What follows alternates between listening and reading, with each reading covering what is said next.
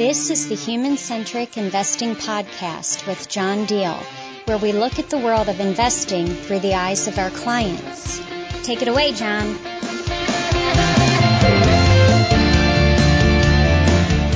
Hello, financial advisors. This is John Deal, Senior Vice President of Strategic Markets at Hartford Funds. Welcome to episode 29 of the Human-Centric Investing Podcast. Joining me today is Jill Slomski, President of Niche Team. Welcome back to the podcast, Jill. Well, thanks, John. It's great to be here. You know, every time we have Jill on the podcast, we always come away with lots of actionable ideas. And so I'm very excited about our topic today, Jill, because today we're going to be talking about things that advisors do, most of the time unknowingly, that tend to damage their relationships with women investors. And so all of you listening know we will have a worksheet. Jill's provided us a worksheet that you can get to in our show notes from today's episode. So with that, Jill, let's get started. You know, the title of the content that you've helped Hartford Funds create in this area about building better relationships with female investors is called Accidental Sabotage. It's a provocative title, and kind of share with us, if you will, kind of where the title came from and what the thinking is behind it. Well, as we were developing the information, we were coming up with all kinds of wonderful ways that financial advisors can develop relationships with their female clients, knowing that they're a great target market. But they behave differently than male investors do. And as we were going through testing material and talking with advisors, people were very confident that they were doing a great job in reaching out to women.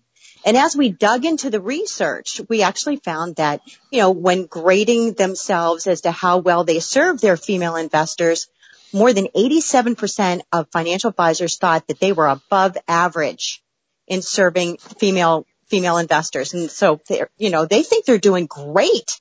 But the interesting thing was that 66% of women don't feel that they're being well served by their advisor. So there's a huge disconnect in there. So we decided to dig deep and figure out what's going on. Like, where is this crazy disconnect where, hey, I think I'm doing a really good job. And the women are like, well, not at all. Like, I have no relationship here. I don't have any loyalty. I'm not being served. So, Jill, what you're saying is men are overestimating their own abilities in terms of relationships and communication with their female clients? Crazy, but yes, John, they are. So why do you think that is? So you just shared with us some of the areas of disconnect in terms of, because look, it's no mystery that the majority of the financial services industry, by and large, especially financial advisors, are of the male gender.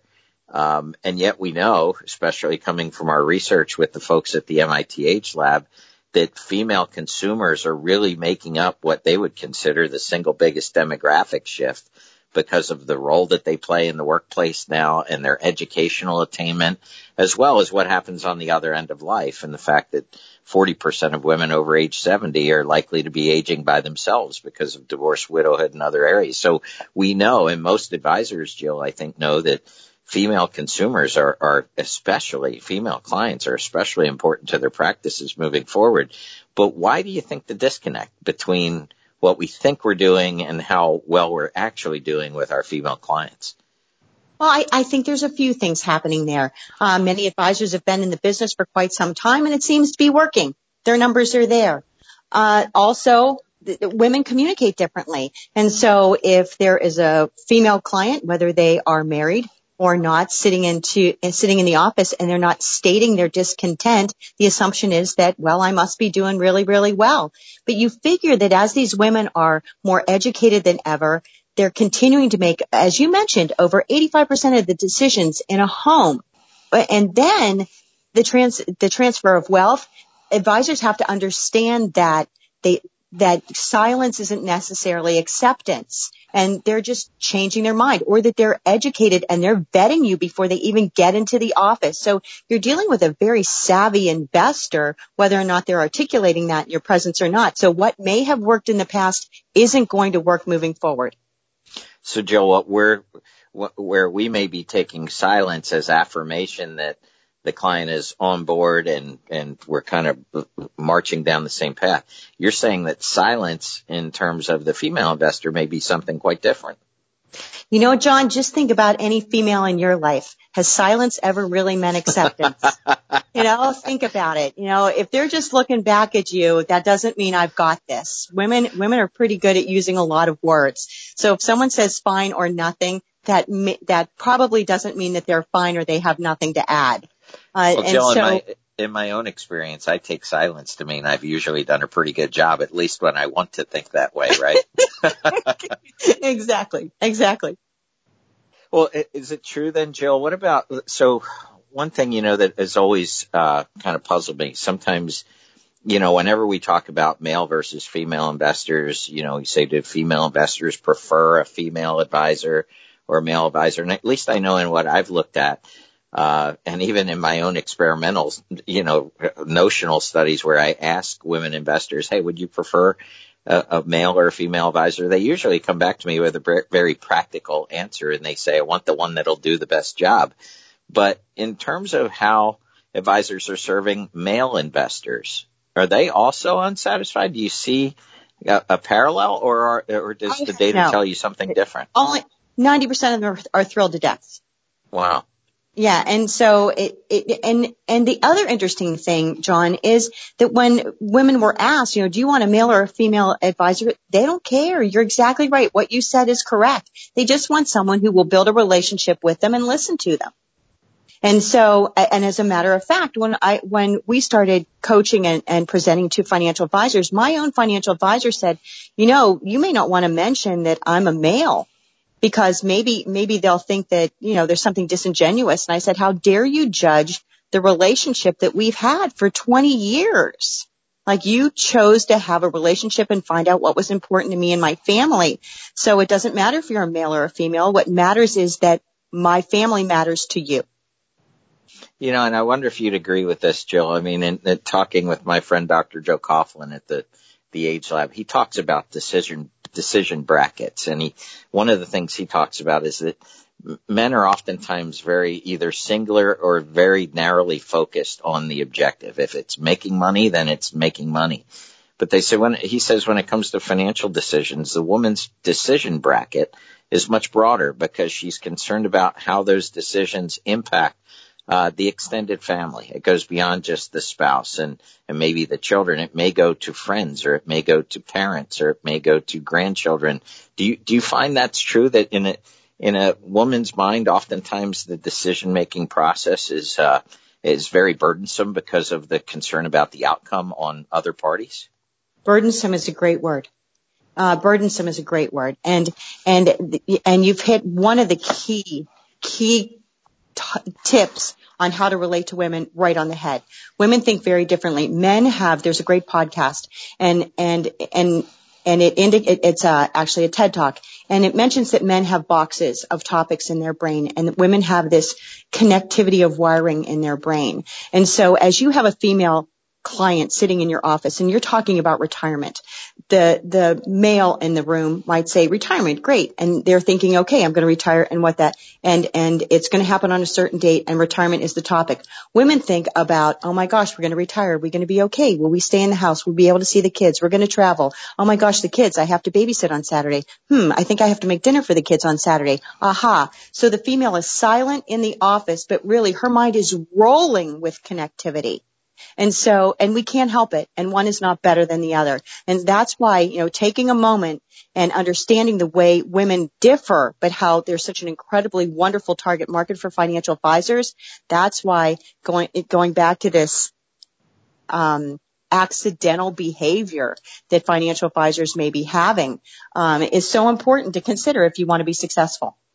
So, Jill, by the fact that you call it accidental sabotage or accidental behaviors, if you will, I take it that you're meaning, and I know that you meet with many, many, many, many different advisors of all stripes.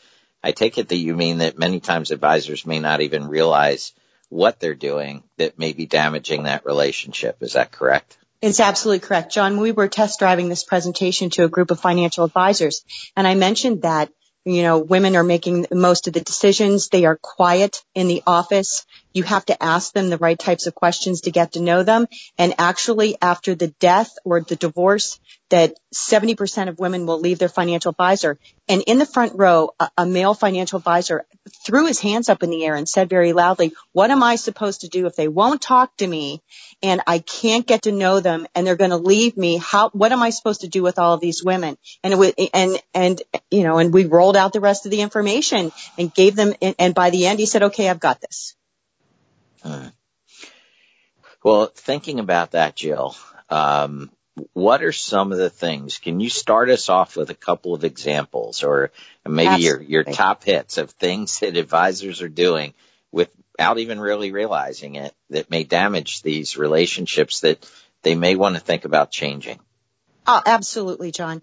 So let's consider this. A female is sitting down in a financial advisor's office and the advisor is telling about their credentials. Maybe they have their CFP, their AMS. They talk about where they went to college. They talk about the performance and how well they do with all of their clients. And they speak in all the acronyms that make them sound absolutely wonderful. Yeah, that sounds about right? We need to establish credibility, correct? Well, actually, no. Although it sounds great, they've already vetted you more than if they're sitting there. You got to think about it. If they're sitting there, they've already looked at you on social media. They've looked up your credentials. They've looked at the proximity of office that fits their lifestyle and their routine. And so they already know what your credentials are. Instead, what they want to do is to find out, why did you choose this? Like, why are you a financial advisor? If you're an advisor, tell your clients why you love being a financial advisor. Or imagine what that's like. But let's step back for just a second, John. Let's say that you and I are going to go buy a car. And we step onto the car lot and we're looking at an SUV. And up walks a salesperson and they say, hi, how are you? My name is John and I've been working here for 17 years and I have sold 14,252 cars and I am licensed in this many states. We don't care. No, we care. The SUV. We want to hear what the car will do for us. That's exactly right. So instead, what the financial advisor could do then is to say, it's really nice to meet you and then introduce his business self and why he loves being an advisor. Like, I love working with my clients to find out what's important to them and getting to know them and their family and talking about why they love what they do. There's nothing more attractive than working with someone who loves what they do. And then instead of talking about in acronyms, which can be so off-putting, just, start talking about somebody's personal goals. You'll get to all of the investments later. And then the last thing, John, and consider this, what it's like for someone. They walk into a financial advisor's office and the financial advisor says, hi, and they they talk about all of their credentials and then they say, okay, let me get a little bit of facts.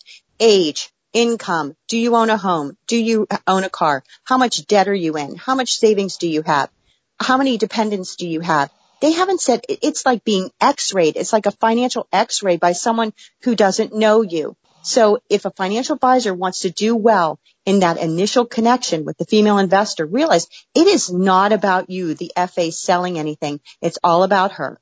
And you've got to find out about her, what's important to her, and talk about what's important to you and why you love your job. That's the best initial foundation for the relationship, and then you can move forward.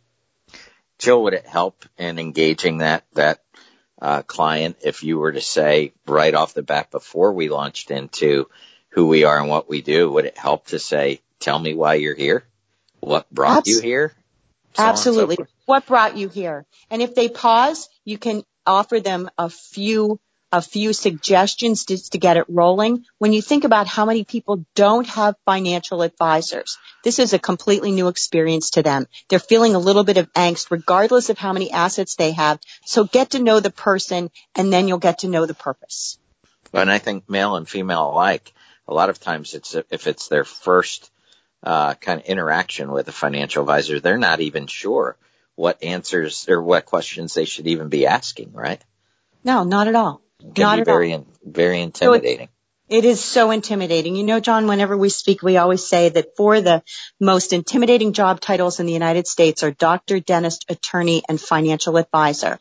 And so you have to put someone at ease and develop that relationship so that they can then open up to you, tell them what's important, and you can partner with them to help them to be more financially successful.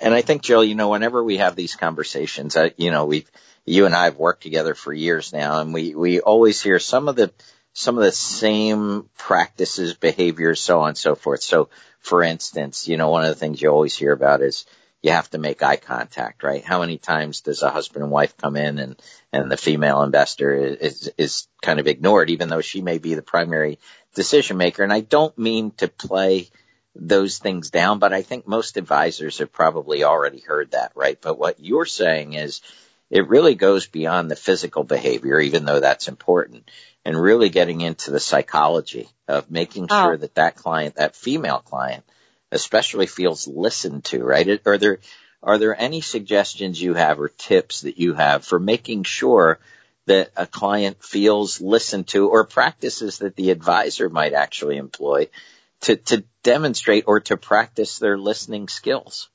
Oh, absolutely, John. So in addition to asking those open-ended questions, let's just set the stage. In the office, if you can be sitting around a table where nobody has a power position, where the FA isn't, in a powerful position kind of disseminating information in a classroom type setting, you want to be sure that the eye contact that you mentioned is so important. And if you're struggling to draw eye contact, start asking open-ended questions, and don't be afraid to say, how do you feel about that? Because, I'm a grad school person from, the 80s. And in business, we never talked about how you feel. Financial advisors should never be afraid to ask their clients how they feel. If you think about the type of monetary transactions that take place, they are motivated by feelings. You have to have feelings about retirement. You've never retired before. What about selling that family home where you raise the children and have so many memories? What about the feelings of inheriting money? If you've inherited money, you've experienced a loss. Or if you're saving money for grandchildren or children's education, that's pride and investment in somebody's future. So it's okay to say feelings. That doesn't make you weak, and it doesn't downplay the value of what you do. And so when you're use eye contact, use positioning in the room. Make sure that your setting doesn't scream, I'm a very formal financial advisor. Make sure that there's pictures of your kids so you can refer to them while you're talking about their children or your hobbies or your trips. And be sure to give everyone ample time so that when someone's pausing, it's that connectivity of thought that women have. And we can't help it. Men can't help that they think in topics, and women can't help the fact that everything is connected. It's just our DNA. It's how we're made. But if you can understand that and then apply it to the strategy of how to draw women into the relationship, you will, female investors may turn out to be your absolute favorite market segment. It's interesting, Joe. I just attended a couple of weeks ago a meeting of top advisors for a given firm, and we were talking about the changing nature of the financial services business. And the one term that they used, and it reminded me of a TED Talk, which you probably are familiar with, by Brené Brown. And I don't know if we can post that in the show notes or not. We'll have to ask our folks. But the whole topic is around being vulnerable, right? And so, by being vulnerable, we open ourselves up. And Jill, look, not everybody is comfortable with those kind of conversations, right? If you think about as this industry moves towards more understanding emotional needs and then applying the financial solutions as kind of in a secondary position, not that it's not crucially important, but finding those emotional needs first. What if I'm not especially good at having those kind of conversations? Would I perhaps look at someone else on my team if I'm in a team situation to have those introductory conversations, or how would you handle that? I hate to say this, but it's a matter of practice. Trust yourself. That person is there to get to know you as a person so that you as a person, a professional, can help them with their needs. So just find some of those open-ended questions that you're comfortable with, that don't feel intrusive or as though you're asking someone to expose something, or that if you were asked, you would feel exposed. And then read the person's body language and listen to their tone and feel the positivity when it comes back to you. People want to know that they matter, and they don't know how to sort all of this out. And so it is emotional. Just practice it a little bit and just dip a toe. Just dip a toe and try a couple and wait until you see the results. They'll be extremely positive. Well, and you already mentioned, Joe, right? Maybe one of the spots that I think of if I'm not necessarily exactly comfortable. And let's point out, nobody's totally comfortable if they haven't had these conversations before, but maybe it's as simple as examining, why did I get in this business? And why do I get up every morning and look forward to coming in and doing what I do for my clients, right? Even that may connect us with some of the same reasons that may resonate with that client across the table, correct? Absolutely. When we ask our advisors, who's your favorite client? And they'll say, gosh, we have a lot of favorite clients. Well, and I said, well, without names, like what are some of the characteristics of clients that you really enjoy serving and having part of your family, your business family? And it's always people who communicate with me, people who listen to me, and people who value what I do. Now flip that. That's exactly what clients want. People who listen to me, people who communicate with me, and people who value what it is that's important to me. The only way you're going to find out the answers to those key questions are by asking the questions, and people will open up to you. It's just, you've got to remember, initial hesitancy from a new client may come from the fact that they simply don't know how to engage with a financial advisor because this experience is completely new to them. So, Jill, as we wrap up this episode, I am going to ask you back for a sequel episode, if you will, because I still have some more questions on this topic.